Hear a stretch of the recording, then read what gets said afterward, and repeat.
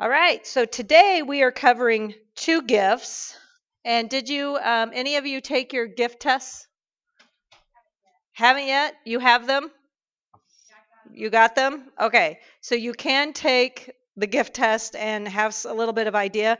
Here's what I want to tell you about any man-made gift test. What do you think I'm going to tell you? It's man-made. Very good. So it's a good starting point.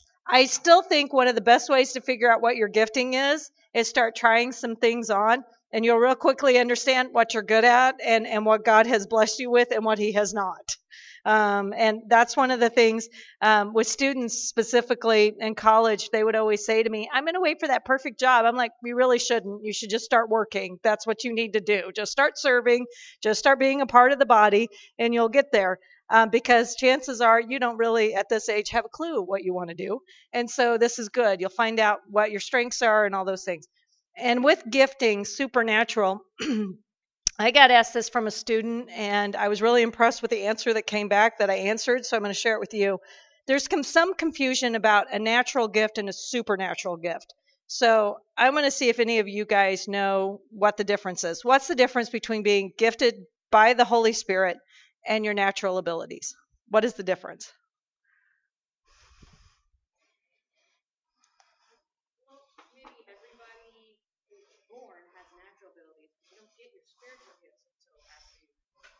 Correct. Now, I will tell you straight up, Katie has said this repetitively. In the natural, she is not a teacher. In the spiritual, she is, which is very interesting. I have the natural speaking gift, and it was developed from a very young age for me. However, in the kingdom, it has a supernatural element, and it does things that it never did in the natural. And I want you to understand there is a difference, because a lot of people are like, well, I'm gifted in singing, so in the natural, so therefore I must be gifted in the kingdom. I want you to understand that's one of the reasons why we're talking about this, so you have the proper understanding of what these gifts are. Supernaturally, these gifts will do things that you would never be able to do in the natural, no matter what you did. Okay, supernaturally. Give you a great example. Let's talk about Paul. Okay, so before Paul was called, well, we'll leave Saul at that point. We'll do that. Saul. Okay, so before he was called into the kingdom, what was he in the natural? Okay, so we know that he was a Pharisee. Okay, what would you call Paul? A zealot. Very much. That would be the word I would use. He was a zealot. He was a murderer, right? Because he was killing people and leading them into prison for what purpose? So he would take prisoners. Yeah, he's a murderer of people who followed the way. Okay? Zealot, murderer, that. He was educated. Okay? Anything else? He was a Pharisee. Absolutely. He was what? He was a tent maker. So this is everything that before he went into the kingdom. Okay? All the things he was doing. Okay, then what happened? Giving you a little Bible lesson today. What happened? He met Jesus on his way, and what happened to him? He was completely blinded. People were afraid to go near him, so I want you to understand he had a reputation. There was fear among the people for this man. So he must have been very, you can get that from scripture. When the person God says, you should go and speak to this man and I'm going to use him. And he's like, are you sure? I mean, God speaking to me, I would probably be like, yes, God. But he was like, are you sure? So that makes me stop and go, okay, so he's questioning God's plan right there. He did it, but it's okay to say, okay, yeah, I have a question. So he did that. So then Paul comes into the kingdom, and even though he had this ability, we know that he had some sort of speaking ability because he was making the case against these people. He also went before he went on his way to Damascus. He was on his way, and he had made the case that he should be the one to go. So we know that he had the persuasion. He was able to do that. Okay, then at the appointed time, at the right um, kingdom clock time, God comes in and calls him into the kingdom and says to him, why do you what? Persecute me. Paul has a life transforming moment. So what was he like afterwards? He was okay. Did he have a speaking gift?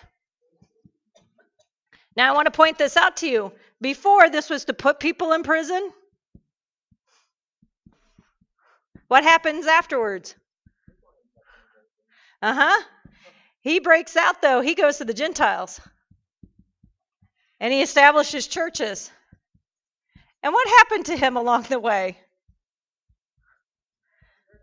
He's persecuted. So I just want to point this out to you.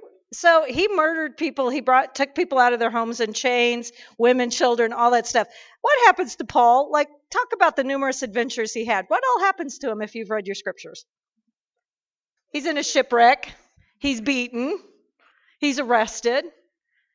So he's survived quite a bit.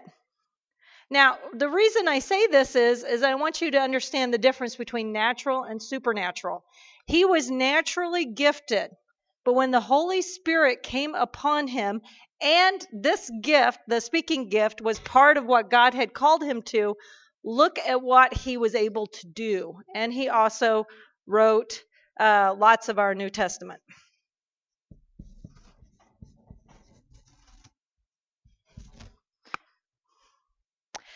So this is one of the reasons I wanted to bring this up today, is because when the Holy Spirit comes upon you and gives you a gift, you will keep some of your natural abilities. That's going to stay with you, as we see with Paul. But the other part is this has a supernatural element that will go way beyond anything as a human being you could have ever done. The other part is it has to do the things we said that it was supposed to do. It's supposed to edify, it's supposed to build up, it's supposed to. Does that make sense? Does that make it a little clearer for you when we talk about supernatural gifts? What these gifts were for? Okay. I had a student ask me, because she said, I'm gifted in singing and I've sang all over whatever, and I believe God wants me to use this for the church. And I told her, I said, if that is true and this is a gift that God has given you to use in the church, then you should supernaturally be able to do more than you ever could as a natural person. And she just stopped and she said, what does that mean? I said, well, your job is to lead people into worship. And I said, so that would be one of the things I would say is can you supernaturally do that? Not you yourself, but do you have the gifting to do that? So anyway, this came up among one of the early, I think I told you I have a precepts class that is just starting out. They've never done precepts. And this was one of the things, but I thought Paul was a good example. So Paul wasn't automatically changed. Paul was able to endure, which I think is really great from some of the things. But the same things he was doing before God saved him still play out after. Sometimes we think they've changed and nothing ever happens. But I want you to understand there's a natural ability that God also, he has innate abilities that God used. So, yeah. All right. Well, we hope not. Well, hopefully self is what we lose. No, a lot of people are convicted in ways because of the way they've, lived their life beforehand. So that you'll see that a lot with worship leaders in that if they've used talents in the natural and then they come into and they see the difference and, they're very convicted. So, yeah. To warm up today, let's list all the spiritual gifts that you know to be true. So let's get started on those. You all have the list. It's there. I'm so excited. The more we talk about them, the more you'll get a better understanding of them. So let's start with the first one. We can say word or utterances of what? Knowledge. Utterance of wisdom. What's some others? Faith. What's another one? Prophecy. What's that one you said, Susan? Interpretation of tongues.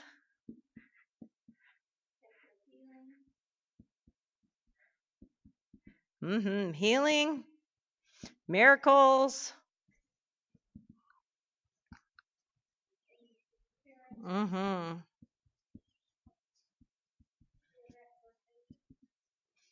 Not yet. I'm going to put it up there. And by the way, those of you that don't know, what is exhortation?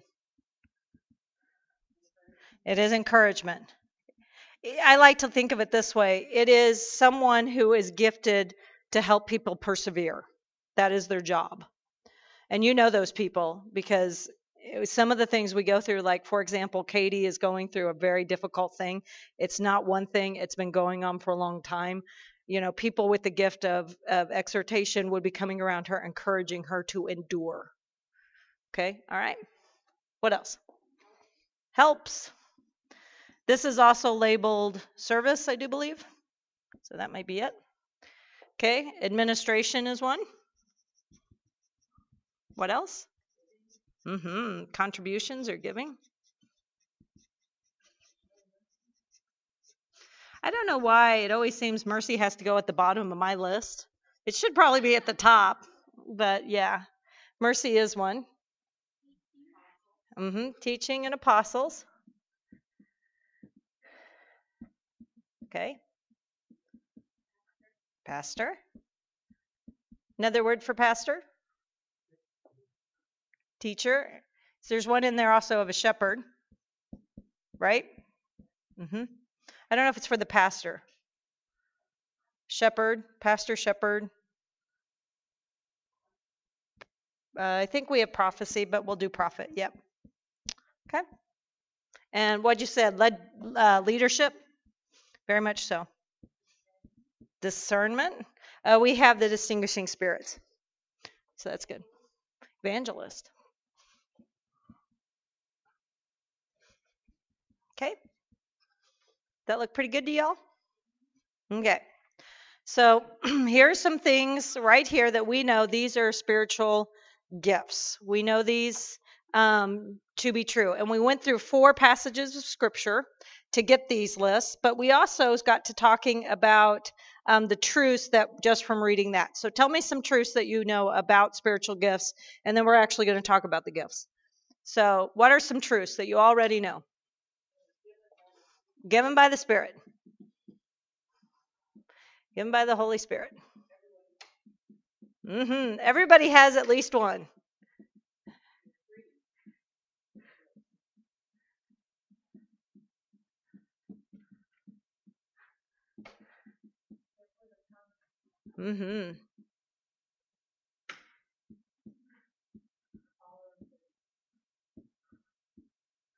But are all different. Would you agree? All are important, but all are different. Yes, very much so. Gifts of grace.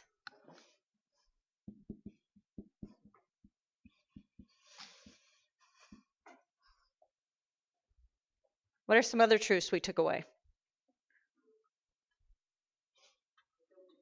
They don't change. Now, this is interesting because within just making this list, we've already created a plumb line, kind of. What do you know about people if they say, I'm not gifted at all? What do you know? And I would probably say that back. I would say, well, you may not be saved. Because according to Scripture, what? You have to have at least one. You may not know what it is, but you have to have at least one. Yeah. And that's true. We probably need to have a chat about your knowledge base. Yeah. So we know that everybody has at least one. It's for I didn't spell common right. Common good of the body. It's for building up the body.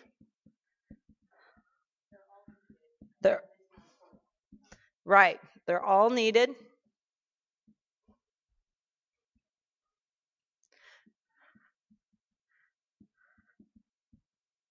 But do you understand how they work together, though? You have to have both, as Peter said, and also Paul. You have to have both the speaking gifts and what else? You have to have the service. You have to have both. They both need to be present.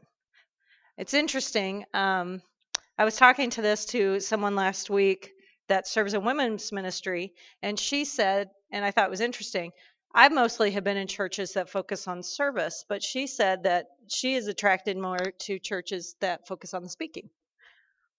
And I hadn't really thought about that. I got to sitting there thinking, huh, that's interesting to me. I would focus on, and building up. And I had never put it that way. I was like, that's a really good point. But we need both. That's one of the things that there has to be balance between the both of those. Okay. You want to hit me with? Mm-hmm.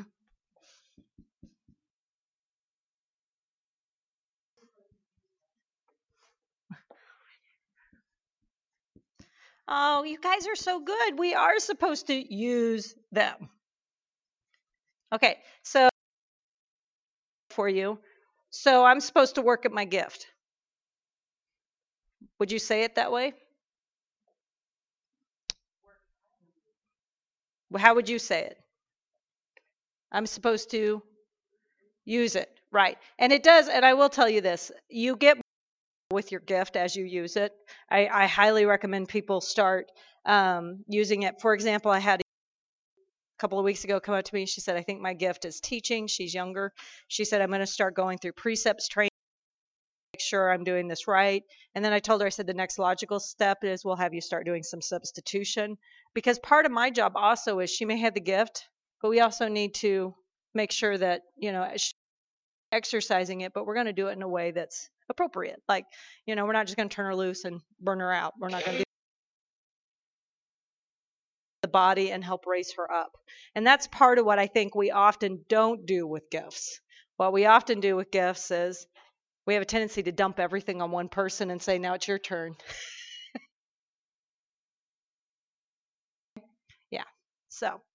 Yeah. So this is really good in terms of spiritual gifts and truth. And already with just, we are in week 4, are you starting to have a better understanding of how these operate? All right. So I wanted to write this down because I think as we get into definitely apostle and also then prophecy, I think it's very important that we understand these two in relationship to Jesus. So Isaiah 61, if you don't know, is part of scripture that comes out that tells us what Jesus came to do. And remember, Isaiah was a what? Very good. So we're going to start here today. And if somebody, you all can pull it up, let's talk about what is it that Jesus came to do. Give me his actual verbs and what he came to do.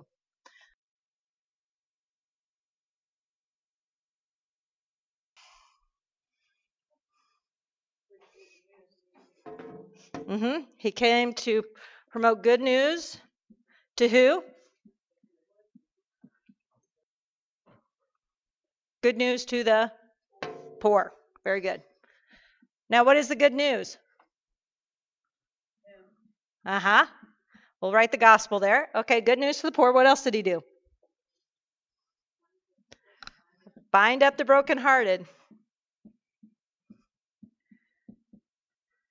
What does that mean?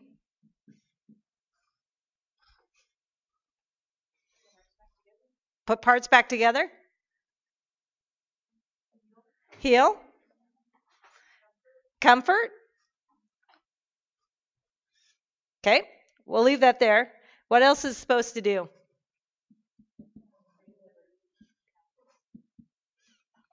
Oh, there's that word I like. Captives, bondservants, those of us who've chosen.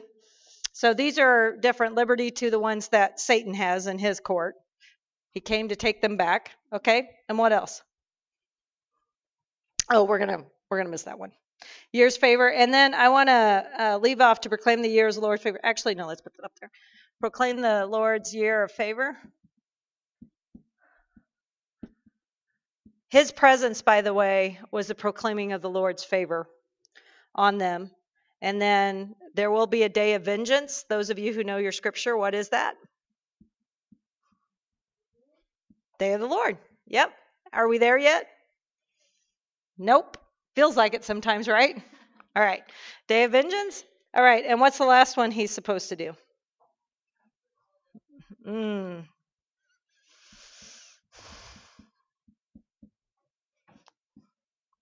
All right. Then I want to, after I've laid the foundation of what it is that Jesus came to do that you have, I also want to lay down what Jesus's role is in the kingdom to come. What is he going to do? Who is he going to be? So this is what I want to do here. He's going to reign as king. Correct. And what else? He's not just king. What else is he?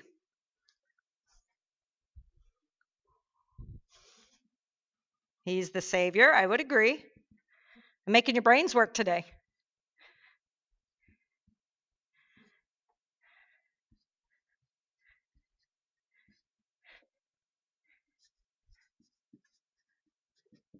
Okay. This is good for you. All right. So Jesus comes back as king. Right now, would you say that our spiritual aspects of our life are separate from the governing? Do you think there's a separation of how people live their lives politically and how people are living their lives spiritually in terms of we have two different governing bodies? Would you say that is correct? Okay. All right. Was it ever intended to be that way? Why did God allow them to have a king? And who did they ask for? Who was the first king for his people? Saul. All right. So the reason I'm bringing this up is, and I want you to understand this, one of Jesus's job when he comes back is he's going to put this all back right.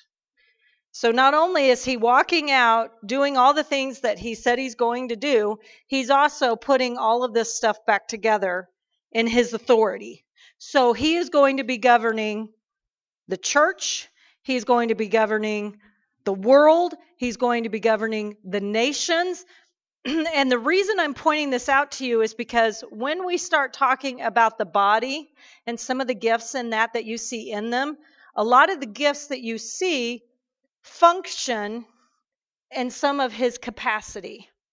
And I want you to kind of have those two layers today of what we are looking at, because I want you to understand when he left, when he was taken up, which is what we read last week in Ephesians 4, did he leave all of that undone, for the next generation? No. What did he do? He poured out gifts so that people would be equipped to be able to continue on.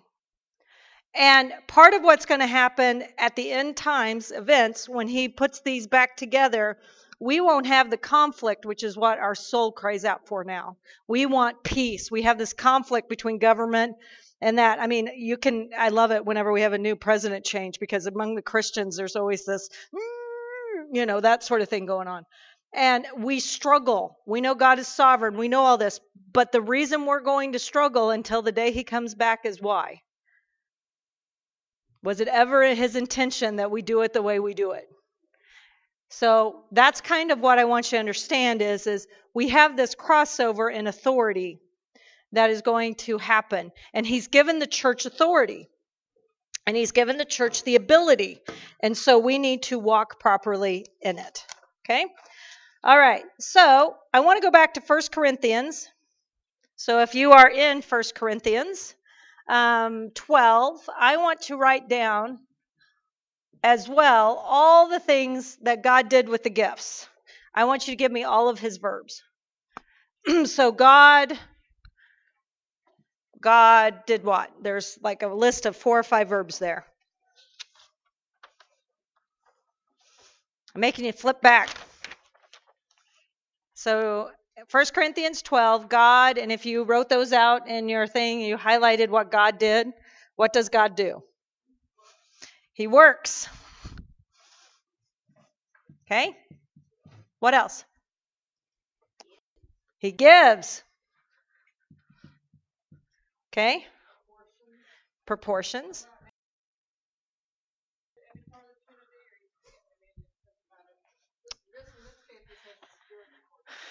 Okay. Yeah. I'm really just going with what God's verbs are there.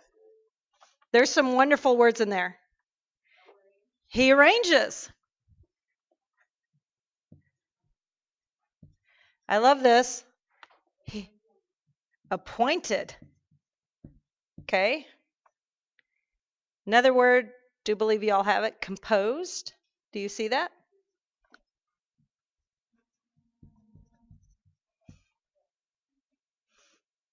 Huh? He placed? Okay. He what? Okay. All right. And the other one is he chose. Okay. And I'm going to say my ESV says he empowers. And I kind of like that. So I've put these words here, and this all has to do, by the way, with gifts. Okay. He puts the gifts in us, in the body, as he chooses, as he sees fit, as creator and orchestrator. He does all that for what end?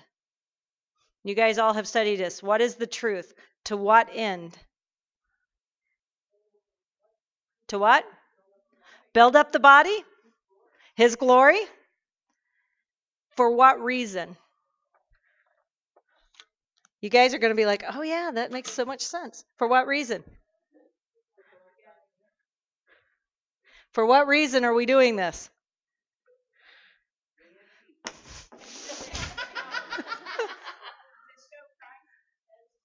He's coming back to reign as king. And where are we? So, does it make sense to you that he would equip us and prepare us? Because what's happening with us? You're so smart. I love this. Yeah. All right. So part of what I want you to get today also with the gifts, and a lot of people, and I'm going to share this with you, a lot of people have a lot of discussion about whether these gifts exist, all these things, and we're going to get into that today. What I want you to understand is the structure. And I want you to understand by whose authority we're operating in. Okay? Do you think that the Lord of all equipped us to be able to carry on with all that he had so we could be able to do the work that he's assigned us to do? Absolutely. What is the work that we are assigned to do? You just said it. What is our work? With our gifts, we're to edify the body, we're to glorify him, we are to. So I want you to understand he's equipped us to do this, but there is an end point to this. It's not just, hey, we're the church. Okay? We're a good church, we're a good looking church. The point is one day we're going to be reigning with him. So we need to start acting like and using the attributes that he gave us that are his. Get excited? Yesterday when I was plowing through all this, I'm like, oh man, this is so good. Because when I put it back, because I was praying about this, I was like, God, a lot of people just talk about the gifts. And I said, I want to see the continuity of what you've done. So that's part of why I did it this way today, was so you could see, okay, because now it becomes really easy. All right, so this person is doing this gift. Which one of these do we see happening? Day of vengeance is not ours. So you're over that. You don't get that one. But you start to see when you start looking at the gifts and exhorting, edifying, comforting, those sorts of things, they are all of these back and through. And like I said, day of vengeance is not ours. And that's one of the reasons why I had a student in one of my classes a couple of days ago say, we're supposed to turn our other cheek. We're supposed to let people abuse us. She said, it seems like it's a split personality. And I really felt bad for it because, it was like everything within me just welled up. I'm like, it's the same king, and I told her, I said, the reason you need to understand is vengeance is his. That's one of the reasons why. It is his alone because he is king. So anyway, so we get excited and we start talking about some of these things. And as we're going to get into this today, I really think I wanted to lay that framework so you can see this. Ephesians 4, we get a lot of ones. So I want to talk about this real quick. We are supposed to have one what? One, there's a whole bunch of them, a whole list. Ephesians, one body, one spirit, one. Okay, there are multiple ways to God. Okay, why not? Because there's only one. And how is that one way? There's one body, one spirit, one. Yeah, and I want you to kind of get these in your head. And, now Ephesians 4. That's where not only does it show that the body is supposed to work together, we have to be driven together into one. All right. Now, y'all know this. The body may work as one, and God may have placed all these beautiful gifts to work as one, but what happens to the body, real quick? We are spirit and flesh. So this is what we have to start dealing with because flesh starts entering in. And that's what towards the end today we're going to talk about how to distinguish the gifts and what's happening between false and real. And we're going to talk a little bit about that as we go. All right. So let's start with the gift of apostle. And I'm going to actually put it right here so you all can see it. So gifts of the apostle, they had us do a word study. I know Martha did her word study, so I'm going to ask her. Oh, okay. Oh.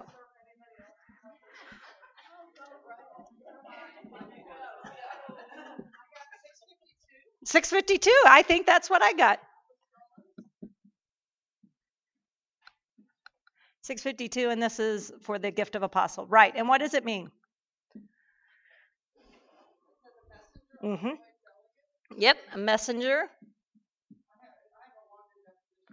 I would love to hear your longer definition. I will.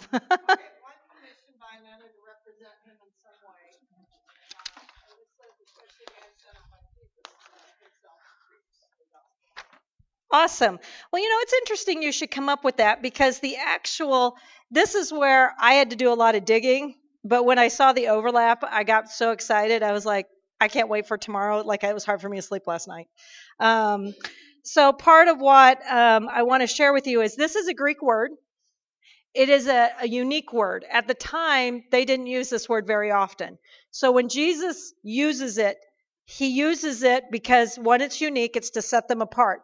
Now, he picked the 12 from the other disciples to follow him around in that. And I want to just share this with you real quick. He picked the 12. How did he pick them?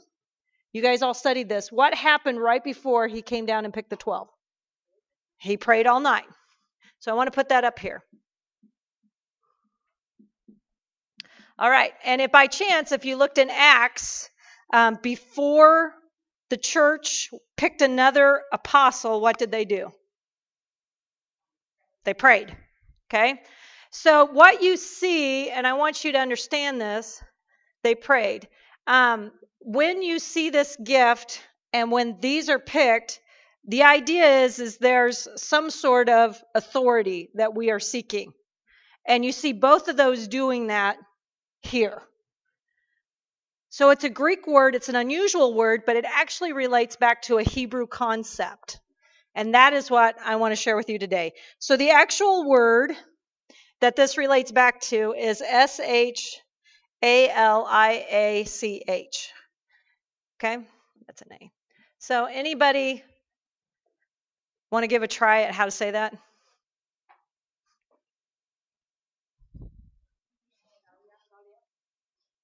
That's pretty good. I would go with that. I just said, shh, there you go. Okay, so that word. All right, so this word means below in the Hebrew, bondservant. So I want you to just kind of understand what happened. Jesus came off the mountain, picked the 12. He used a word that was unique to the Greek, but he called them literally what? He put them captive. And I want you to understand that happened for him. Okay? And this is what I think is really exciting because does that relate to what we said yesterday or last week with what we were talking about in terms of how are these supposed to operate? We're supposed to be captive under Christ. So you see this happen. So the first time this word in Hebrew is actually used is with Abraham and his servant who goes out to find a wife for Isaac. Okay, and that's actually in Genesis 24. Anybody remember that story? It's kind of like a little, I always wondered why it was there because it seems so odd. So Isaac has just been born, and Abraham says what to his servant? Do any of you remember? Outside of the family, right? He wants him to stay with what God has deemed to be appropriate. So he sends his older, loyal servant to operate in his stead to find a wife for his son. So, and the whole point is whatever this servant does, he has the full authority of Abraham. Make sense? So, one of the things when people start talking about this gift and whether it exists or not, one of the things I want to share with you is having understood that and understanding it's an Old Testament. So when people say, Old Testament, those sorts of things, we see people operating under the authority of their master. Again, you start to see continuity through Scripture. You start to see how this is going to lay out. And so when this Rebecca was found, and she agreed to marriage, or the families negotiated or whatever, even though Abraham wasn't there and Isaac wasn't there, was she officially married to Isaac? Correct, because he had the full authority to be able to do that. Okay, it's a very strange story because you're like, why is it in there? After I read that, I'm like, now I know why it's in here, because this is the first example in Scripture that we see of this sort of thing happening, where someone is a bondservant and they go forward in the full authority of the master to do his work. Not his work, the master's work. And he prayed. Isn't that good stuff? I told you I got so excited I can hardly stand it. Yeah, and he prayed. He prayed because he's like, what if I find someone that she will not come back with me, which I really think is funny because I'm like, I want you to come back and marry this child.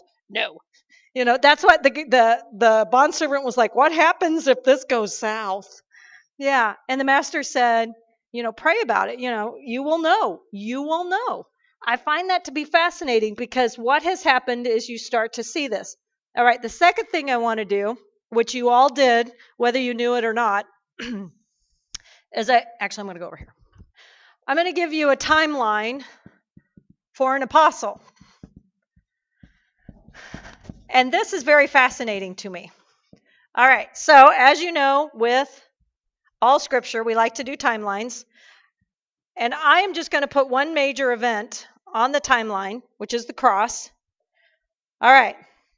So you guys did a whole bunch of research. You did your cross references.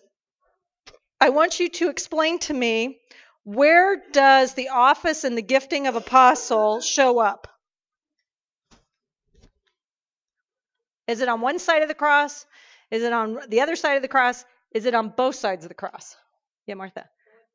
With the verses that Kay had us look at, it was on the commission during the Wesley ministry, a couple of missionary justices, right? Mm-hmm. Gave him authority to cast out demons. So he bestowed his authority and commission as part of his resurrection, and then of course after his commission. I'm actually, You're exactly right. So now this is something I want you to understand, because again, remember, before we even get about the gift, I think it helps you understand what the purpose was. So Jesus comes off the cross. He comes down from praying all night, and he selects the 12 and 6:12, and then he calls them to go about doing signs and wonders. He gives them authority over what? Yeah. So he gives them authority. Okay, so going back to up here, does Jesus have the right to give them the authority? So he hands them authority. He says, here you go. Now this is really interesting. So he gives them the authority to do that. Here's the question that I think might be interesting for you to kind of play with in your mind. Where's the Holy Spirit at this point? When is it poured out on the church?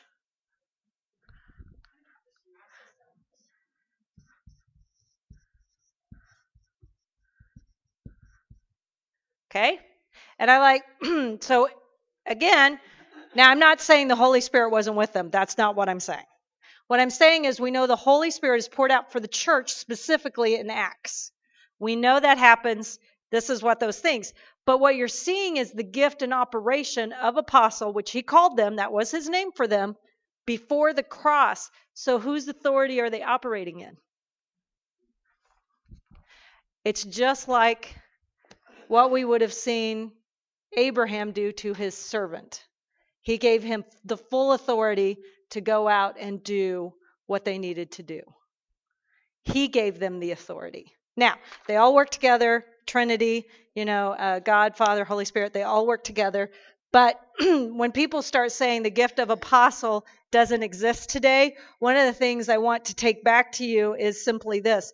The gift of apostle, which I find curious, is on either side of the cross. That's interesting to me.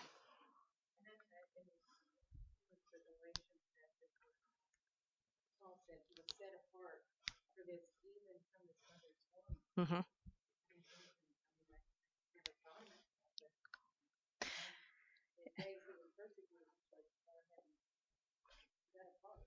And see, this is really interesting because I always wondered, and this is from this perspective, why was it Paul could stand before all the Gentiles and say, I am clean, because he's a murderer. Like, he had to be convicted.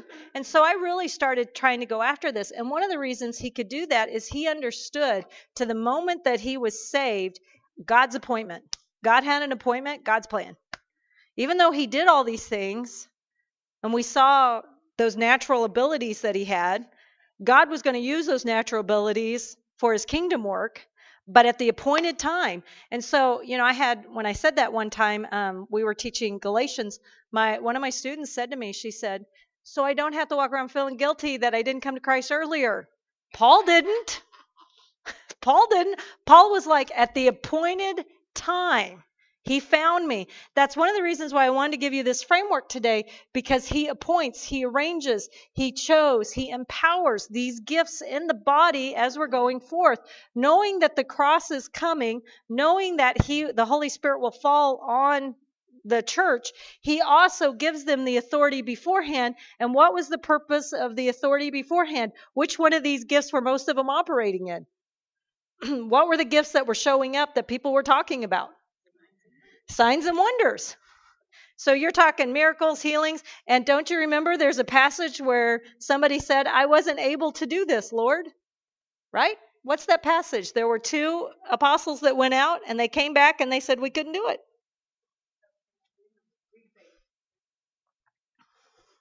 And again, let's go back to the faith thing. They were equipped. They were able. He had given them full authority. He had done that to them. They were his. Okay? Kind of interesting, isn't it? So what you see in there, and I believe that's a really good example of, for them, they were walking in authority and they weren't able to do it with their faith being so small in that, is also you start to see that the Holy Spirit wasn't maybe fully in them yet as well. Starts making you start nodding your head and like, okay, I'm starting to see this gift and how it operates. All right.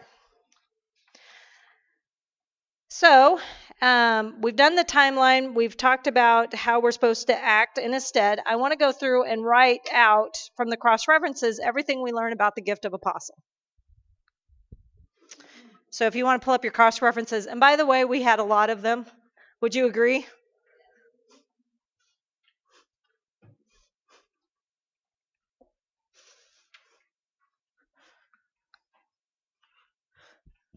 Every time I read one, I was like, what is she trying to get us to see here? What is she trying to get us to see here? Yeah. And by the way, if you did not know this, we will have this discussion now.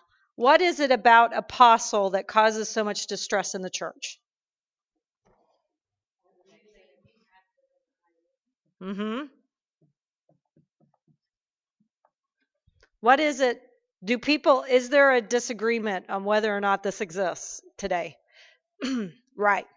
So my thing today isn't so much to say whether or not it exists or not. I just want to talk about the gifting and then make you your own discussion, because even if we don't agree that it's apostle, I believe that there are gifts that were given to them. What they do in the body still exists. They have to in some ways, because again, we are not reigning yet. So one of the things I want to make sure that you understand is a lot of good people have had this discussion. There are denominations who have been built solely on the fact that they have 12 apostles. I want you to understand that. Religions. So when you start talking about these things, people start getting very offended and that sort of thing. That's why I think it's good to have proper context of how these were supposed to operate, and also what was the purpose of giving them. When you understand an apostle, their main purpose was to go out as a bondservant. It was after much prayer, because he's giving them his authority. His authority. The apostles were looking for another one to join their group, and they were going to give him Christ's authority. They were not taking this light. It isn't just something that for anybody. This is something you have to understand is very, very important, because they operate in the place of the master. Okay. All right. So cross references. What do we find out? Anything strike you as like, oh yeah.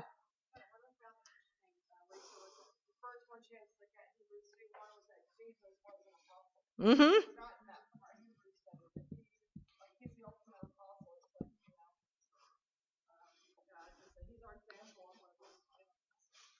You're exactly right. He is an apostle. He was sent from who? With whose authority? Now, does the language start to make more sense to you in Scripture of why he says, I come to do my Father's business? I come to do, you start to see that bond servant kind of language start to think out. Now, remember, this is my gifting. I love language. I love to see continuity. I just love to see it. And what you see is he's saying about himself that, now, messenger is the way it's kind of, I'm going to say diluted into Greek as messenger. They also use one of these words as angel as well. It's a similar concept. So if you've ever studied anything about angels being messengers for God, that sort of thing. However, angels are not bondservants. So this one does have a different context. It's not just a messenger. This is someone with full authority.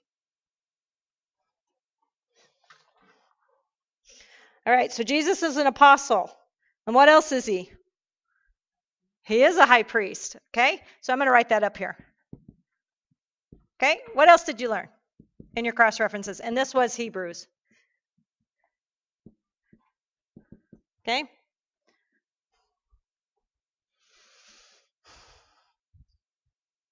Okay, Matthew 10, what did you come up with? Mm-hmm. They had authority.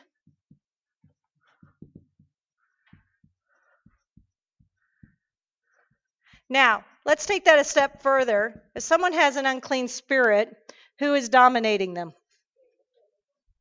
So who is it that he gave them authority over?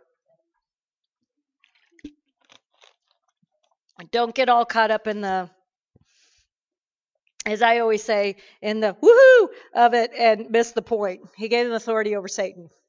Okay? How many were apostles? Mm-hmm. Now, would you say all 12 were fully apostles? There's one in there that we just have to think about. One who betrayed him. Would you call him a true apostle? So this is one of those where you get into a little sticky situation. He was called. I think he's a great example of what false is.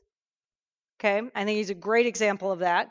But there were 12 officially appointed. What did you also find out about 12? Where does the number 12 pop up again? Foundation stones. And we see that in Revelation. So we see the foundation stones. We have 12 that are supposed to represent the apostles. And this is in Revelation 21. Is that right? Okay. 12 were appointed apostles. This is Matthew 10.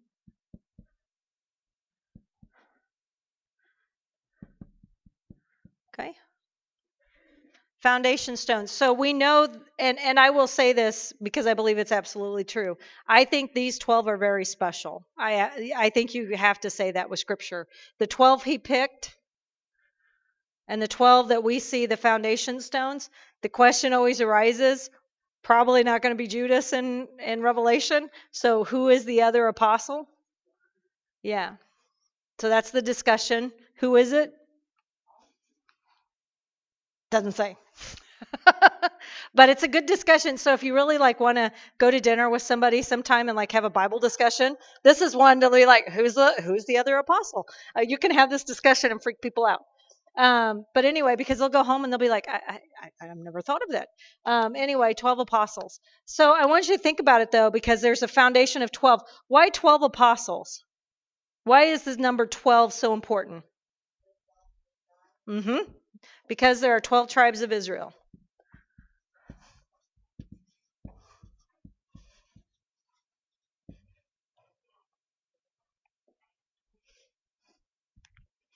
So you start seeing continuity.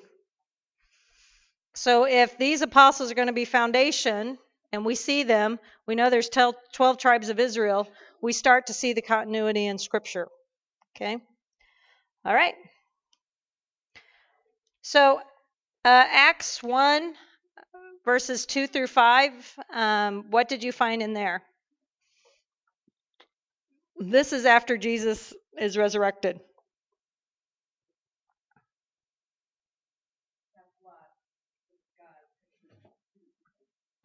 So Judas's position was open.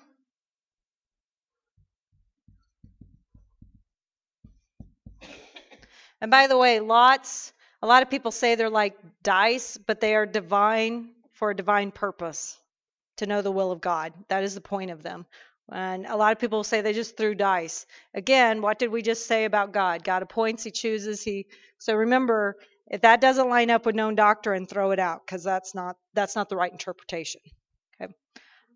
Mm-hmm.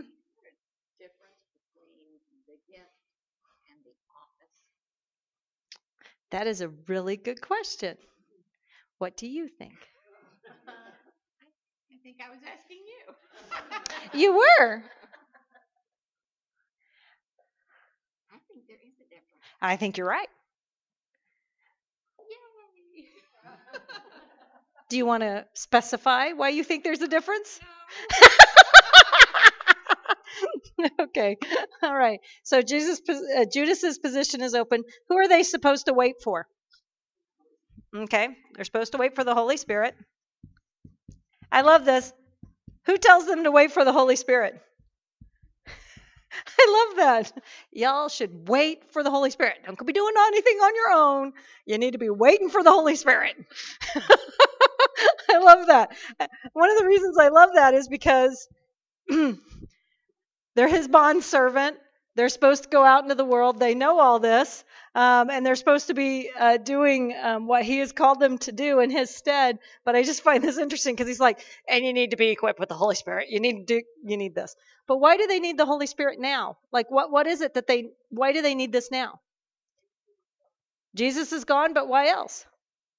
What is this gift supposed to do?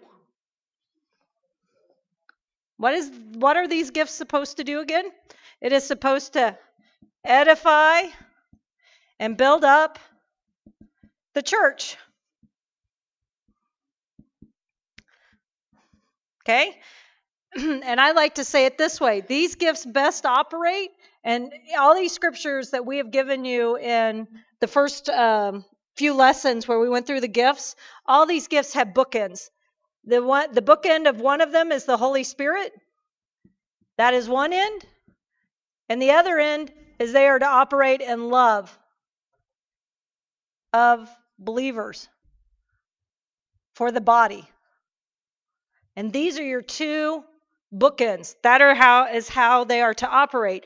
So if you have someone going out and they're supposed to be building up the body, and they're supposed to be, the first thing they should have is the Holy Spirit.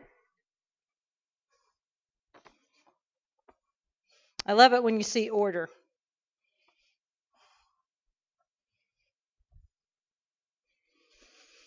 Okay, so when this Holy Spirit was poured out at the day of Pentecost, which is what a lot of people refer to it as, what happened?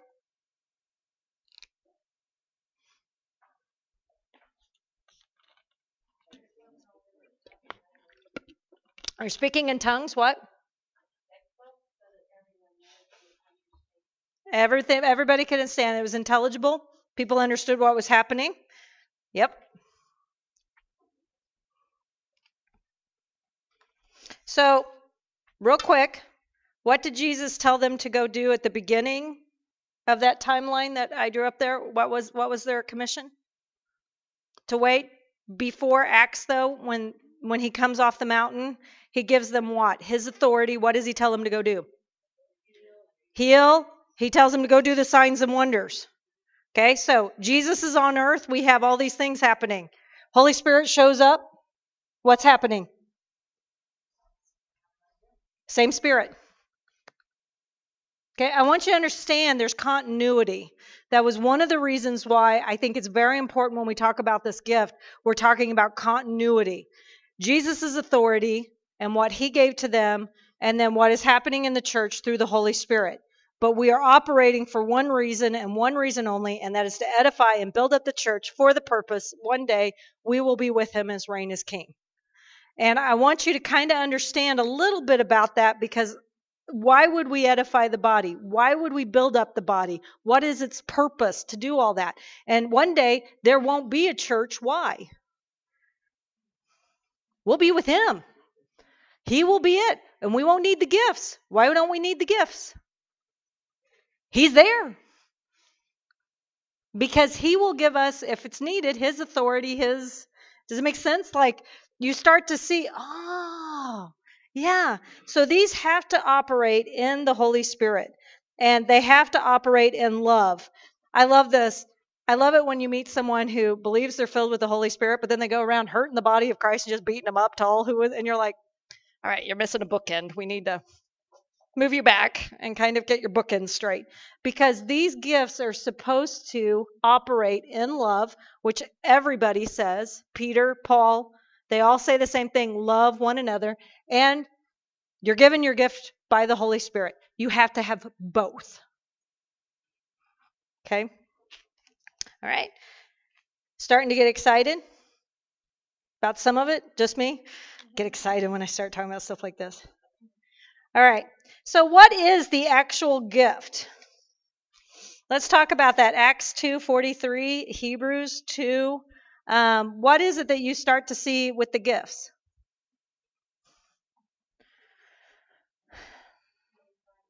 Many signs and wonders. Now, do you know why there were signs and wonders? Same Spirit. With Jesus, with the Holy Spirit. So again, these are supposed to be also calling people to the body.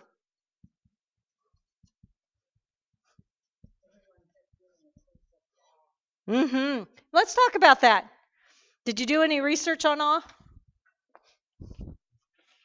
No. So, anybody want to go take awe? So it's in Acts. It's the letter G on page 41. Sure. Tell me what awe is. It is correct. Mm-hmm.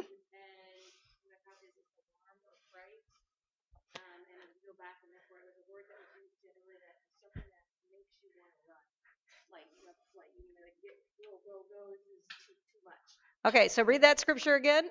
There were signs and wonder, and there was what? Terror. Isn't it? It gets me. So here's the thing. I always think this way about awe. If scripture says awe, 99% of the time, it's like shock and awe. That's what we're talking about. We're talking about you can't come back from it. It's one of those, oh my gosh, this just happened. It's one of those in your face, and because of the natural being, we can't even comprehend it. For example, people who've been in hurricanes, people who have been in tornadoes, if you've gone through something that's catastrophe, flooding, that sort of thing, you had no ability to stop what was happening whatsoever. You had no ability to be able to process it. Your first instinct is to run or safety. It is that and it's amazing what clears out of your head, and you are just, that's what was happening to them. This supernatural event was so convicting, so in their face. People felt that sense that things would never be the same. Okay. All right. Okay, so we know that many signs and wonders took place. What else? In Acts 6, what does it say the 12 are supposed to do? They're supposed to pray and what?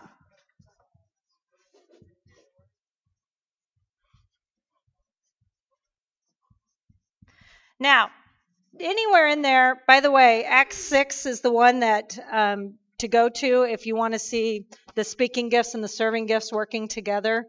That scripture right there has both of them working. They never said that the serving gift isn't important, correct? All right, I want to point that out to you because scripture sometimes is just as important what it doesn't say as what it does say. It says the serving gift is important, but we need to what? Correct. So I want you to understand the speaking gift and the service gift have to go hand in hand. Not everybody has a speaking gift. Not everybody has a serving gift. We have to use them both. And it's important to note they knew what was the most important for them that they should be focusing on. Okay? What else were they doing? What is the main point of an apostle in Old New Testament? Ministry of the word, correct. What else?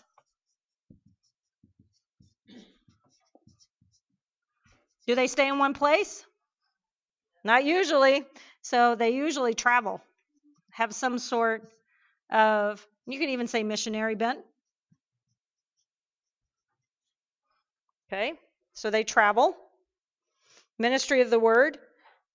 They're supposed to teach and build up.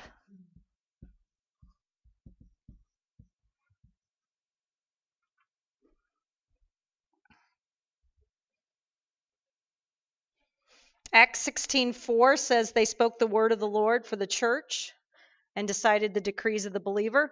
So the apostles were together, and a lot of them were used in deciding out how the church was going to run and how things were going to operate. Why would these 12 be the best one, or 11 be the best ones to decide that? Go back to what you know about apostles. Why would these guys be the best ones to figure out what was going to be done in the church?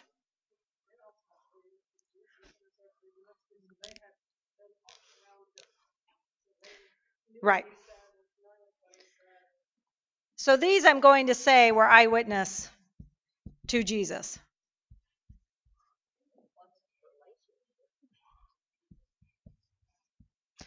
So, and what relationship did they have?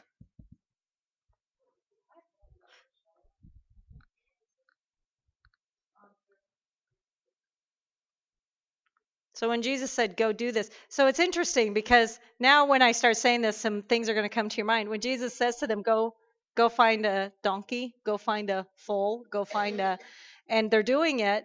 Why are they doing it? Because they're servants. That's what they're supposed to do. It's part of who they are. When he tells them to go do something, he does it. It's that relationship that we don't really have a concept of. And full authority. Somebody said that a signet ring was often used to show that that they were had the authority of the master, which I think is interesting. The word seal came up a lot.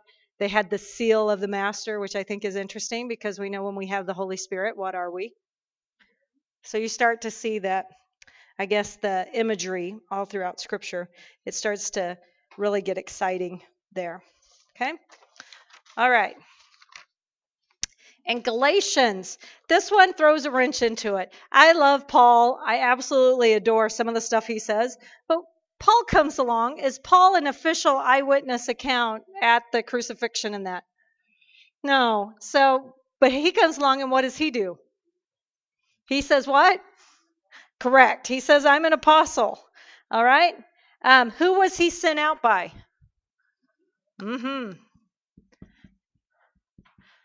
And I would say that's for all of them. So why did persecution fall on the early church in Jerusalem?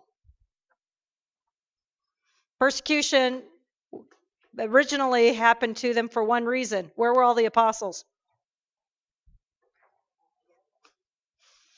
And they were supposed to go. Right. One of the other things about the gift of apostle, which I thought was interesting, is a lot of the times they're autonomous. That is, they go out and do with the full authority of the master, but you don't see a group behind them usually coming with them. It is usually them, which I find very interesting because they're an important role in the body, but they don't necessarily need the whole body for what they're called to do. Does that make sense? Like they have a unique position set out by Jesus. Okay. And who was he specifically sent for? Gentiles. So we have Jewish believers, and then Paul is sent out to the Gentiles. Now this is interesting. Let's go back to Isaiah. Let's think of the 12 that we now have on, the one that joined in. So we have the 12, we have Paul, and what was their job?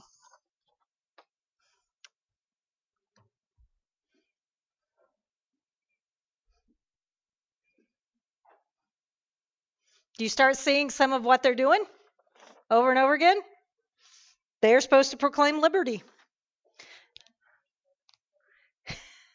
Interesting, isn't it? But you see, their functioning is why they were called to do this. They are unique in that they have the full authority when they come in. Now, that does not mean as believers we don't have authority, but they were gifted as a bondservant with the full authority. So in the stead, they were operating as if the master himself was there. Okay? All right. So this is where it gets a little sticky. And this is what she brought you up with. So there are other people called apostles that aren't the 12 and aren't Paul. And who are they? Name some of them. Barnabas. Yep.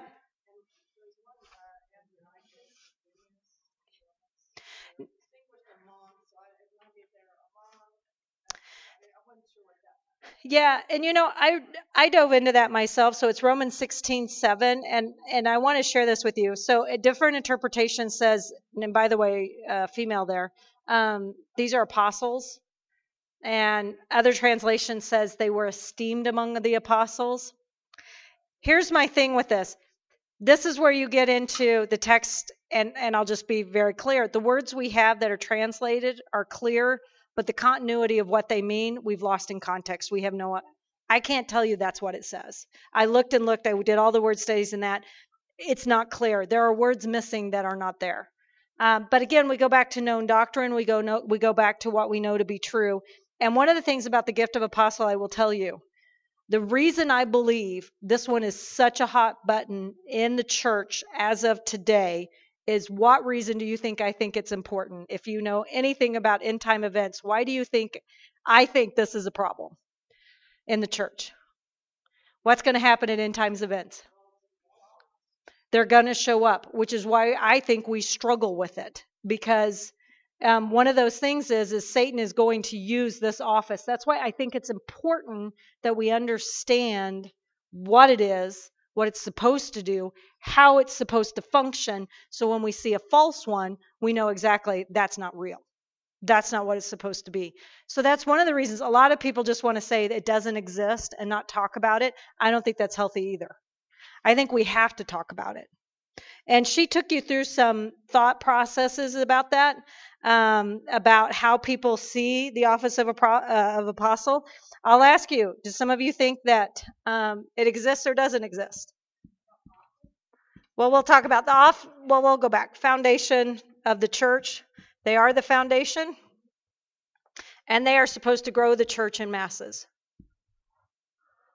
So explain that to me. What's the difference between the gift and the office?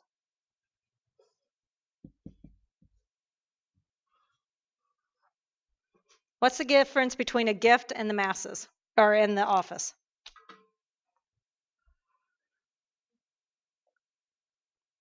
I would say the gift is one who does it. So here's the thing. The characteristics that we see, do some of these characteristics still exist today? Some of them. Okay. So that's part of that's the gift. When you see the characteristics, that's the gift. Okay? Office. What is the office?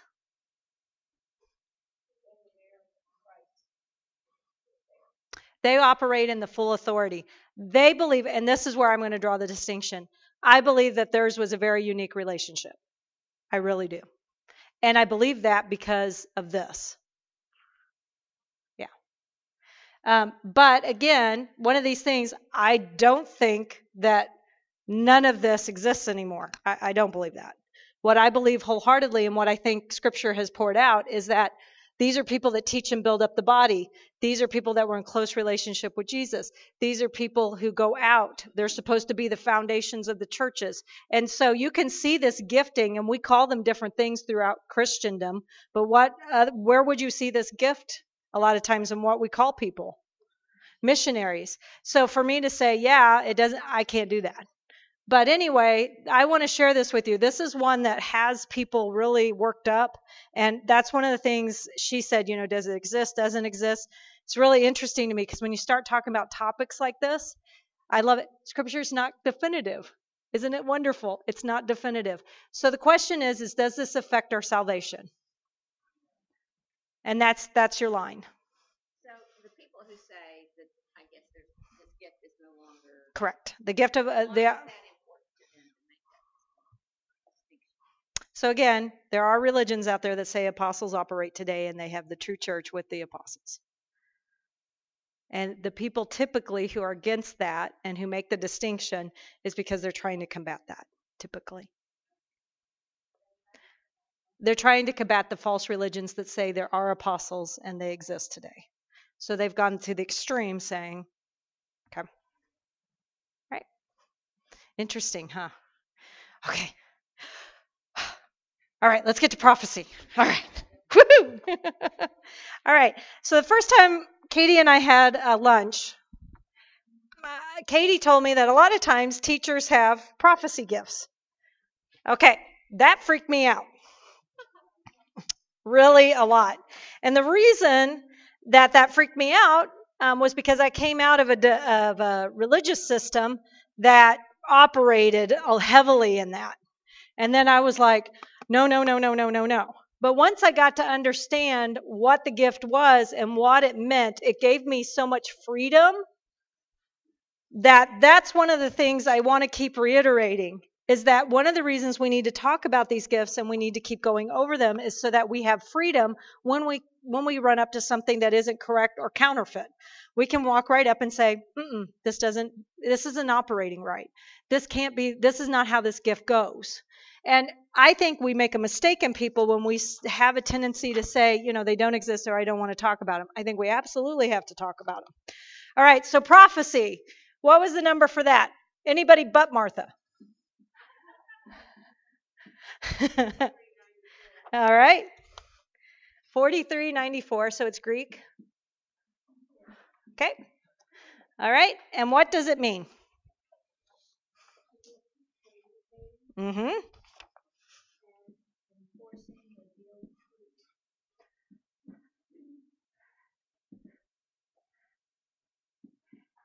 And enforcing what? I love it.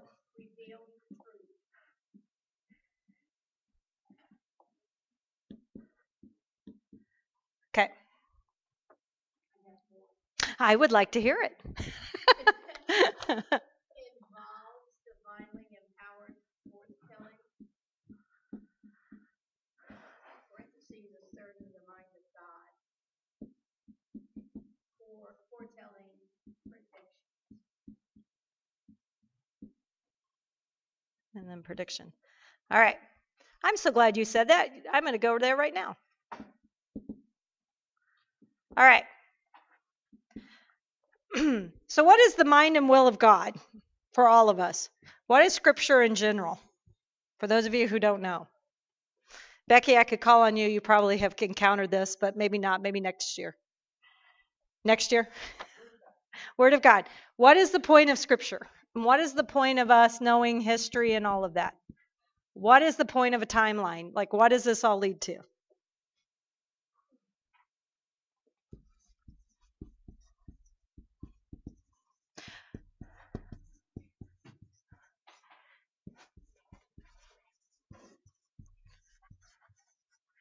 So, the reason we get into scripture, the reason we do discussion, the reason we keep doing this is because it's salvation history.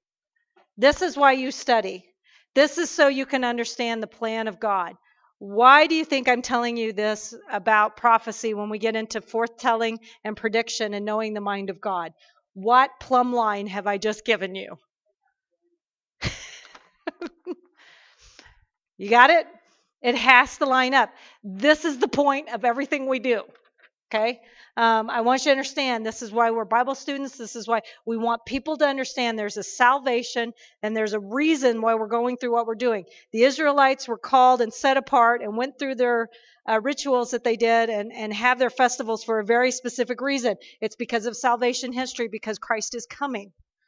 And part of what I want you to kind of wrap around your head from Genesis to Revelation, it is laid out for us to understand and comprehend. It's beautiful. It's fantastic. When we get into the gifts of prophecy, a lot of people think this is just telling the future. I'm going to tell you the future. You're going to be great. And it lines up with God's word. He's coming back. Okay? And part of what I want you to understand is that's where it needs to line up. So if we were going to operate in this gift, should the prophecy be, who is it for? Who is prophecy for? Believers? Where should it be done? You guys got into this. So we know who. It's for believers. It's a gift that's supposed to operate in the church, right? In the body of believers. So that's why it's operating. And for what purposes? Equipping.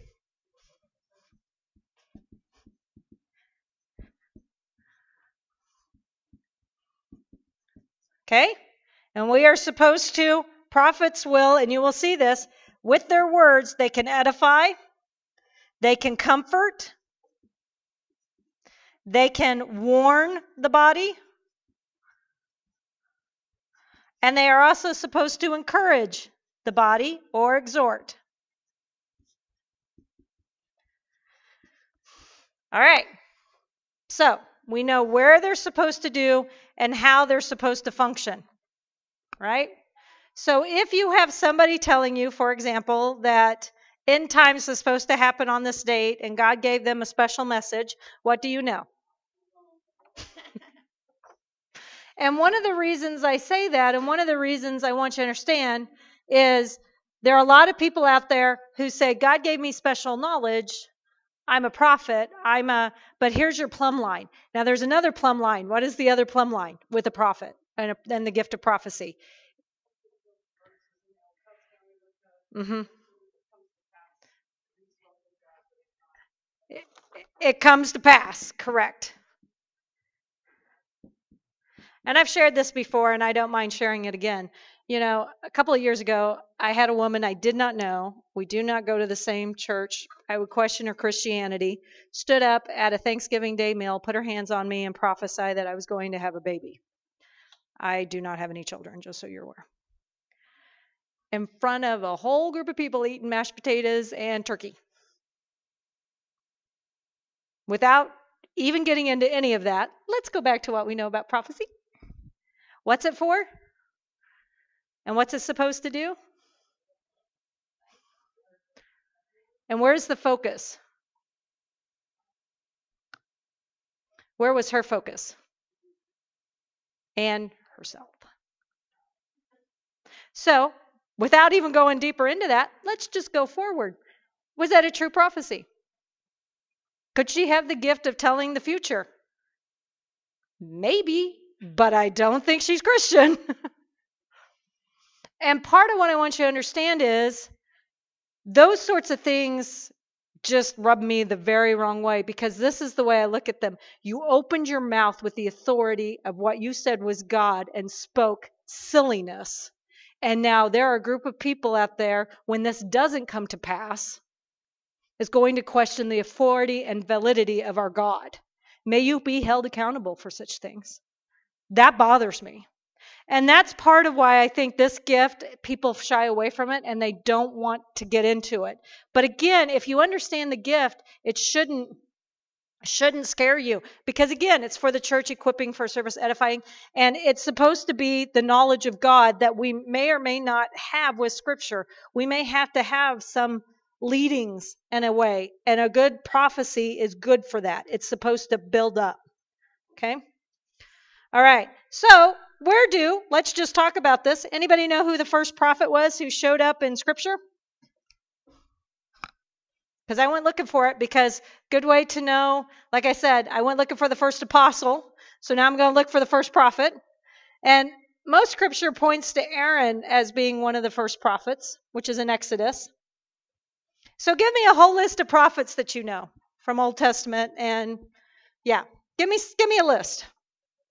Hosea. All right, so tell me about Hosea. Just give me a brief whatever. Hosea, he married a harlot. Okay? Because this was supposed to represent Israel, just so you know. Okay? All right. And he spoke the words of God over Israel, right? All right, so there's one. Give me another one. Jonah. He's one of my favorites. So Jonah was supposed to go to his dreaded enemy, Nineveh, which, by the way, is where? It's in Syria. So one day I have a date with other people. I'm like, one day you will take me to Damascus, and one day you will take me here, and I want to see these things. All right. So he was supposed to speak the word of God. Was he very happy about it? And God still used him. Isn't it great? Okay. So I like to call him, he was reluctant. He was reluctant in obedience, but he did it. Jeremiah. Let's talk about him. So this one, he preached salvation to repent. And did they do it? Okay. So this is good. Jeremiah. All right. Where's Jeremiah? Who was his specific group of people? He was left in Jerusalem mainly after Babylon had come in. And who was left in Jerusalem? What group of people was he mainly prophesying to? Israel. Very specific group of people, though. The remnant. So these are the ones nobody wanted. So after Babylon plundered Israel and took Jerusalem, they took Daniel, they took the tradespeople, and then all the poor, these are the people left. And I don't want to say, and this is going to sound really terrible, but the people that they deemed didn't have value. I'm not saying they didn't have value. I'm saying the people who plundered thought they didn't have value. That's why they left them. So anyway, so the ones left. There were 3 sieges, as you know. So he was supposed to do them. Now, let's just go back. So Jeremiah's job is to speak the words of God. To who? The poor. Seem familiar? All right. So Hosea, Jonah, Jeremiah, Isaiah. So tell me a little bit about Isaiah. He's a fun prophet. He was naked for 3 years. Yeah. He's a prophet. And he did that because it was to symbolize who? Israel being exposed to their enemies. So, and he is also supposed to speak the word of God. All right. So Daniel is a prophet. Where's Daniel? He's in Babylon. And he would be one of the chosen. He was taken in the first siege. And he is to... Right. So he did dreams. And he's also to the people in Babylon that are also Israelites. So these were your more, I don't want to say upper class, but they were the sons and daughters of rulers and elders, and yeah, gets taken. Okay, so these are just a couple of them. Oh, there's one more, Ezekiel.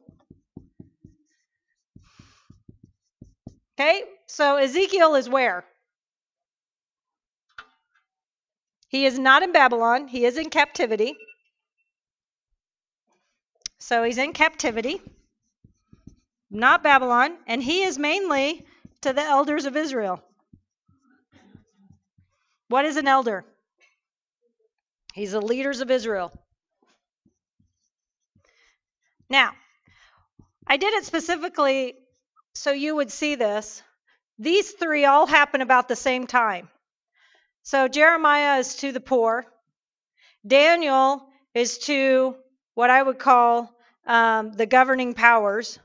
And this is for the leadership. All prophets, all about the same time, all with the same message for Israel as they were taken into captivity. Okay? What is the point of prophecy?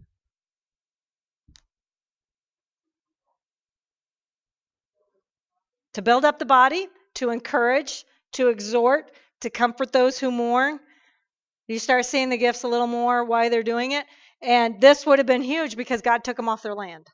He was punishing them. And so you see three prophets line up. And again, don't overlap, but they also overlap. And God's message to every group is the same. Now, there's specific things that he says to the government that he doesn't say to the leadership. And, he holds some more accountable than others. I want you to understand that because they've said we're going to lead our people and they led their people astray. And he gets into the woe, woe, woes. Okay? So you get a lot of those in there. Okay? And I want you to understand this is what we see operating not only in the gift, but in the what, Susan? The office. So you get to see some of these things. So when it translates over into the body, so we're going to put it on a timeline real quick because I love timelines. I do this a lot. So let's do this. So we have prophets in Old Testament. Would you agree? Just showed you that. All right. So along comes, and they're supposed to be the mouthpiece of God. That is their job. Even if they do it reluctantly, that is their job. Okay. So then you come up to when Jesus is born. What happens right before Jesus is born for 400 years? No spoken words, which is what? There are no prophets for 400 years. That's really small. You probably can't see that. But anyway, no prophets for 400 years. Then, who breaks that? What is the breaking? Very good, Susan. You did a good turnaround. I like that. Yeah, your mind went there. So, who comes on the scene? Who's prophesying now? John's parents, Zachariah and Elizabeth. Now, this is fascinating to me. Elizabeth is in the bloodline of Aaron. I just thought that was really interesting when I read that. I was like, now I understand. This is really interesting. So you have one of the first prophets. Then all the way down here, there's been silence. And now you have Jesus is about to show up on the scene. But before Jesus shows up on the scene, what happens? There is a forerunner who is John. And John comes out of the wilderness, which, by the way, I always thought wilderness in my head was like, I don't know, like I think of Colorado. I think of, that type of wooded area. But it's actually like rocks and where they would have went to when they were 40 years in the desert, that sort of wilderness. He comes out wearing the cloak of Elijah, looking like Elijah, like he comes out like that, out of the woods, saying what? Repent! Isn't it great? Right. Now, he has come out to say that. So why is he calling everybody to repentance?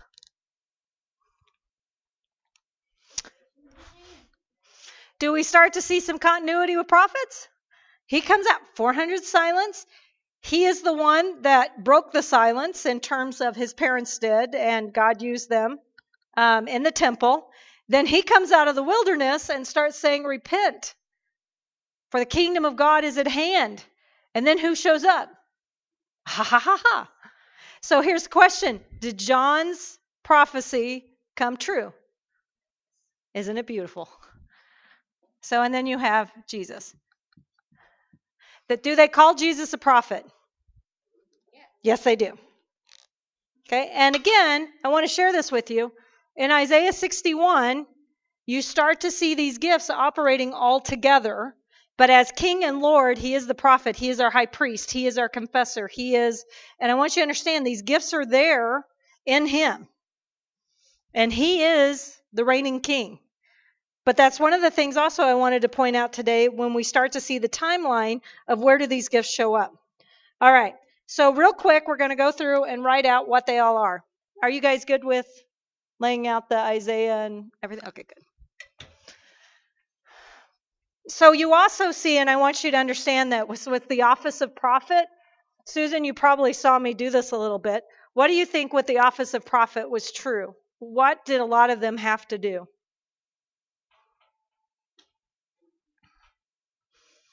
Did they have to do certain things as illustrations for Israel?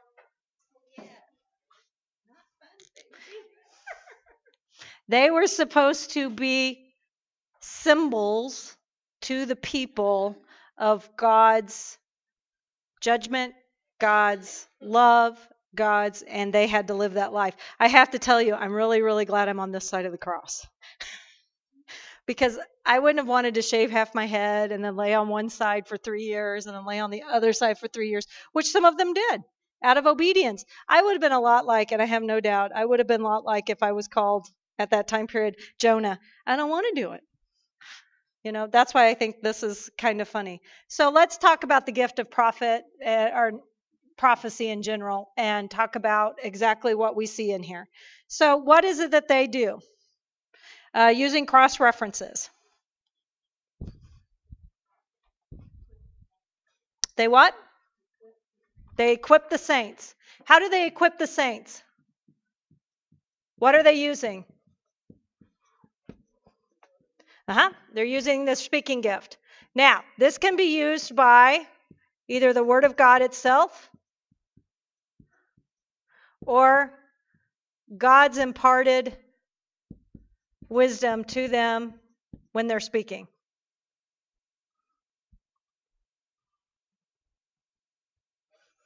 I made a joke this week in teaching. It was just a joke. I was just messing up. All the students looked like they hadn't done their homework. So I made the comment. I said, "Am I going to have to check your homework like BSF?" And I just said that like that. That's it. Now, it was wrong done. I love BSF, by the way. That wasn't it. I just made a joke. After class, a student came up to me. She goes, "On the way over here, I just wanted to tell you, I didn't come to class, or I wasn't going to come to class because I didn't do my homework. And I was thinking about switching over to BSF because, and I was praying all the way over here to God about it because I was going to leave precepts because I thought this was too hard." She said, and then as I was sitting there and you said that, it just welled up in my heart, "Lisa, you don't do your homework now. That's not going to help you."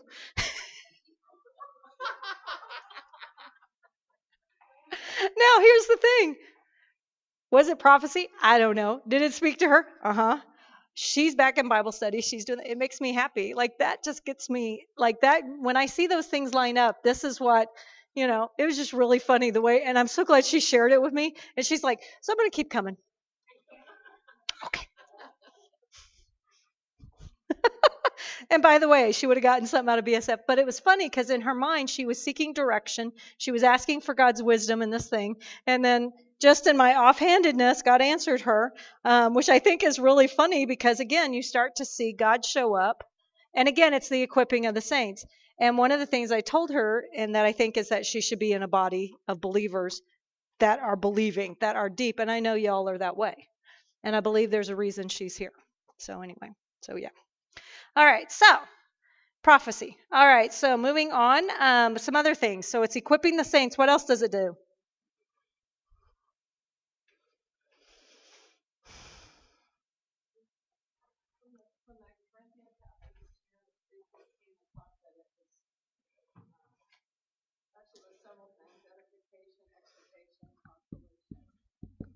Mm-hmm.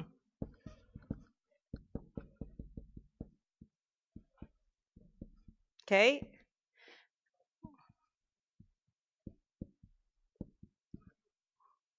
You're exactly right. Okay. It is the only gift, which I think is interesting, which is listed in all the gifts. Every time gifts are mentioned, this one pops up. So would you say it's important? Every time gifts is listed, this pops up. Okay. Now, in Romans 12, there's a warning. The one speaking prophecy is not to go beyond what?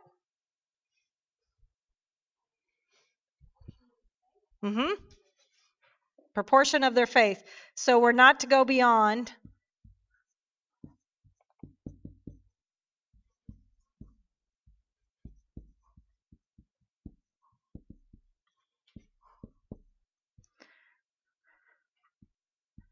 And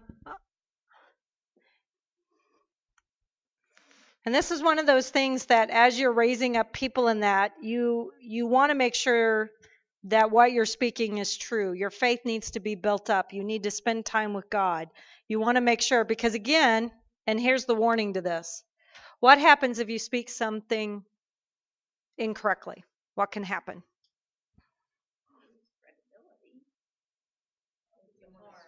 You can hurt people. Yeah. And that's really when we're talking about that, that's that warning is make sure you understand the proportion of your faith. And Paul is writing this, and Paul's faith was, from the moment he had that experience, he was solid. And a lot of people who have these giftings and have these leadings in terms of being able to do prophecy and that, they probably, I'm guessing, did not have that experience to solidify them. So a lot of them, again, flesh, human, we are trying and wanting to speak with the gifts that we have. But again, this is a warning to the flesh. Don't go beyond what you know about God. Make sure you understand it's salvation history. That is what we are talking about.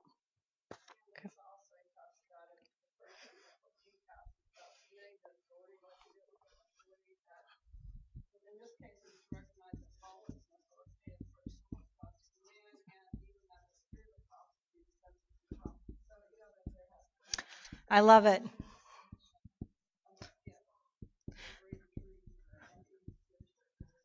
Yep, it's subject to other prophets, and it's also to the church. There is a governing body.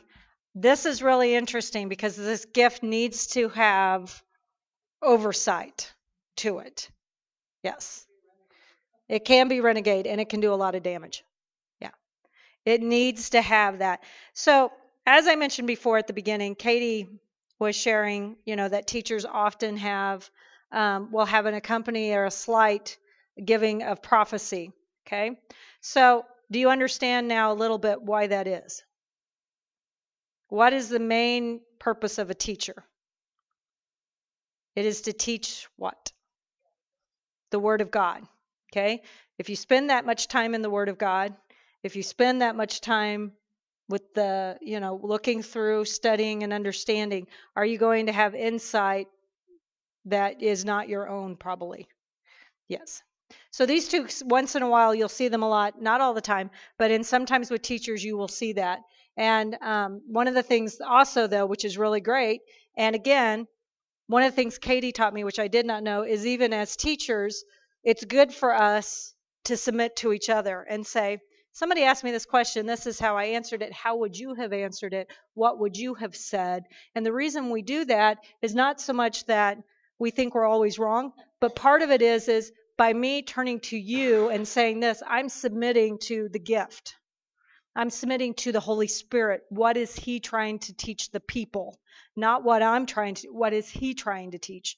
And it has called us, gifts has been one of these, like I said, with the arguments with apostle and some of these gifts that people have issue with. It has called me to a higher standard where I'm asking and submitting to more authority, saying, what is your interpretation? How would you do this? Which I think is great, because as long as I'm submitting, and as long as people in these positions are submitting, what do you know? If they're submitting to the authority, they are operating as a bond servant. They are operating right where they're supposed to be, captive in Christ. Okay? All right. Some other things real quick. 1 Corinthians 14. This is one.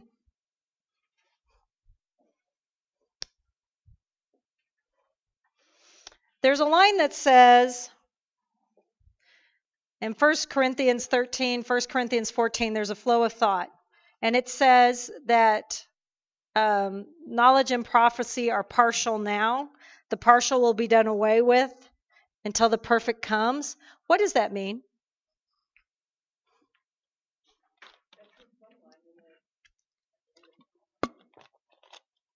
When perfect come, who is perfect? So what will we know? We will have more knowledge. And if somebody says to you, and I want you to share this because this is out there, this is happening among millennials and that, I have the secrets and mysteries and knowledge of God. Okay, let's back up a little bit. For those of us that are Bible students, what are the secrets of the mysteries of God? The what? They're what? They're Jesus. So again, if somebody comes up to you and says, I have secrets of the knowledge of God that he gave me, where's your plumb line? What do you know? It's already been revealed. It's already been revealed. See, it's really good when we start operating in this because can somebody have the word of God? Absolutely. Can somebody give knowledge that only God have given him? Absolutely. But again, is it for in a group of believers? Is it for the church? Is it equipping for service? Does it edify, comfort, warn, or encourage? Those are the things that we need to look at. Or does it make the prophet look, or prophecy, the one that's using the gift, look what? And these are things to start thinking about. And by the way, when you see this gift operate in other countries and that, because the church is still being established in these, a lot of the times the way this operates, which I find fascinating, is a lot of the people who have taken on leadership roles have only been believers for maybe a little while. A lot of them don't have the ability to read or write. So now you're starting to see, and even though they're listening to the word of God, God has imparted upon them a gift which allows them, and people are flocking to them, which I find great. And I think I shared this with you once before. There was a young lady in an apartment complex who was in a one-bedroom apartment. None of you would want to have lived there. And she told me at night was when she could do her Bible study because she didn't want to wake her children up. She had a flashlight. They all slept in one room, and one room literally for everything. So at night, she had her flashlight and she had her Bible open and she was studying God. And I asked her if there's anything I could pray for her. And she said she wanted a second room so she wouldn't wake her children up at night while she was studying. That's convicting to me. That is really convicting to me. So I asked her, because she was instructing other women, I said, when did you start instructing women? She said, the moment that Jesus came into my heart, I wanted to tell everyone. And I said, so where is this person? She said, well, they're 6 miles that way. I just walk it. I walk there and I walk back. Okay, she studies with a flashlight. She's committed to teaching. Now, here's the thing. In my brain, I was like, who's giving you authority? How did you end up doing this? How do you feel comfortable? Who has said it's okay? Now, here's the thing. Is that an American interpretation? Correct. Is it the church interpretation? Because who has equipped us? And that's what you were seeing. I walked out of there more convicted than I had. I went home and told my husband, I keep a flashlight really close to where I study for that reason, because that's the sort of thing I think as a church we have forgotten, is that God has equipped us. And because it's such good news, we need to make sure that we are using our gifts appropriately. She had decided, as little bit of knowledge as she knows, to go and teach someone else that has no knowledge. But her little bit of knowledge is great. And do I think God's showing up? Absolutely. Absolutely. But it's fascinating to me because, again, these gifts are supposed to do these things in the body. And then what you see is she teaching the good news to the poor? Absolutely. There are people who are brokenhearted. She's setting free. Just by the little bit of knowledge that she has, she's operating in what we see what Jesus had come to do. So you start to see the fuller passage of what the body should be operating in. Okay? All right, the last thing I want to talk about today is I want to talk about the plumb line for apostles and prophets. And I definitely want to do it for prophets and the gift of prophecy.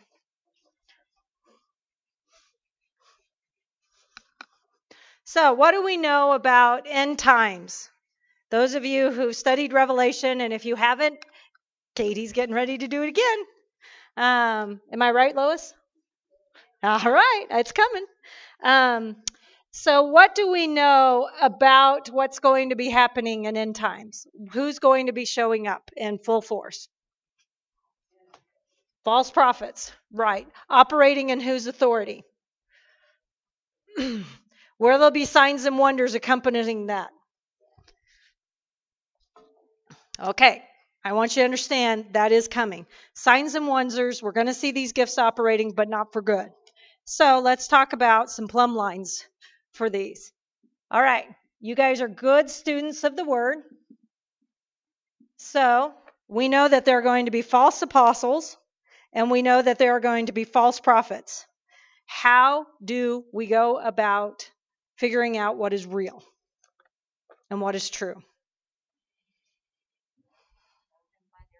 Know them by their fruit. Now, this is interesting. What does that mean? Now, I'm going to push you a little bit. Okay? Who gives us the gifts? Whose fruit are we supposed to be developing? So we know them by the fruit. We should be seeing this fruit developing in them. Not only what they're bearing out on the mission fields or wherever they are, but we should see fruit in their life. We should see it. What are the fruit? Love, joy, peace, patience, gentleness. Isn't it good? Isn't it good? We should see those things. Okay? What's another good plumb line? What they say about Jesus. Very good. So, those of you who are in the world today, what are some false teachings about Jesus?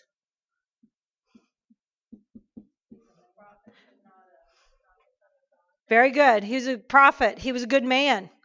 He's a good man. What else? What are some other things people say? He was a good teacher. He's not the only way. So if somebody stands up and says, God wanted me to share this with you, Jesus is not the only way, what do you already know? Yeah. And if there's another prophet in the room, what are we supposed to do? We're supposed to, if somebody's got the gift, we're supposed to call them on it. That's our job. We're supposed to get out there and say, stop that. Don't do that. Because it hurts people. Now, here's the thing in our culture. We have been going around saying we're supposed to be tolerant, which is not correct. Right? We're supposed to be captive. And that's one of the things. We are representatives and have authority from who? I don't want to misrepresent him. Not at all. All right. So what they say about Jesus, I think that's a really good point. What else? Does it line up with Scripture? That's your plumb line. And here's one I will tell you that as a church we need to be diligent about. If they have secret meetings or groups and they are not in the body of Christ, that is, they're unwilling to do it in a public setting. They're willing to teach in their or do something in their home. They're willing to. Does that make sense what I'm saying? Okay. These meetings, we have a little get together. So they refuse to be in the body of Christ because what are these gifts for? They are for the body. This is a big flag for me whenever anybody says so-and-so, the lady that I get my hair cut from, I met a spiritual advisor today at Starbucks. Okay. She told me that we need to get together once a month and she's going to impart wisdom to me. I'll impart wisdom to you right now. Don't go. But see, already I wanted to kind of give you some of those plumb lines because this is what you're seeing. The other thing is Does it line up with the Word of God? Does it fit in the timeline of God?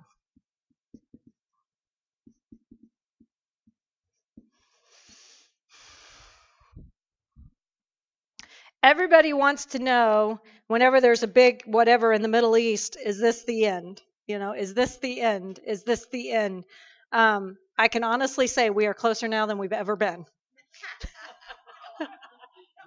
I know, that's what I say. And then I have a lot of people say this thing too to me that I want you to know. They're like, one day I just feel like the earth is going to burn up. You would be correct. And I know how this ends. I know who has it in his hand. But part of what I want you to understand is the timeline of God. There are events put in place. They're for our knowledge. They're for Jewish believers that will come to faith. But I want you to also understand that these are good things to know within the timeline. Okay? So the other thing is if it doesn't come true, they're a false prophet. So it doesn't line up and it doesn't come true.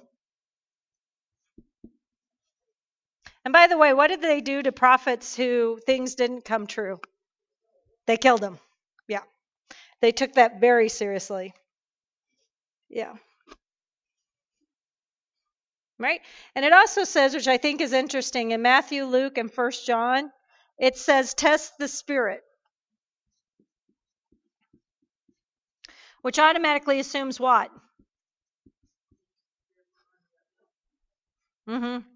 So you automatically know that there are spirits. And what's interesting about that, it says God allows you to test them for your benefit also to see where your believing heart is. So it wasn't just so you could test them to see whether or not they were saying for true. It was also checking to see, does it line up with the Word of God? And is it what we know about Jesus to be true? So it's kind of some of those, we're exercising that body. So God does allow stuff like that to happen for the purpose of those two things. And I think that's a really wonderful thing, is that we're getting able to test the spirit and also see the boundaries. For example, I know most of you who study precepts and that, would you say at this point in time you know more than when you started? And why do you know more?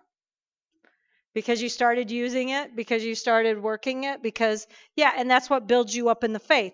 That's how come you can stand when somebody says to you, I'm seeing a spiritual advisor and I'm like, we are so going to have a talk about Jesus when this is over. Like, as soon as you're done talking, you and I are talking about Jesus. I can do those things because I have a plumb line. Now, plumb lines are supposed to keep us within the boundaries of what we're supposed to be doing. But the other part that it does is it's supposed to give us peace. Yeah. It's a foundation. This is where we stand. In a world that says there is no foundation, what did we just say today? There absolutely is a foundation. Absolutely. So whether you agree if apostle exists today or not, or whether the gifts of prophecy exist, you can settle down and know that the Word of God is true no matter what. 10 times it is true. Any other questions? Awesome. Thank you.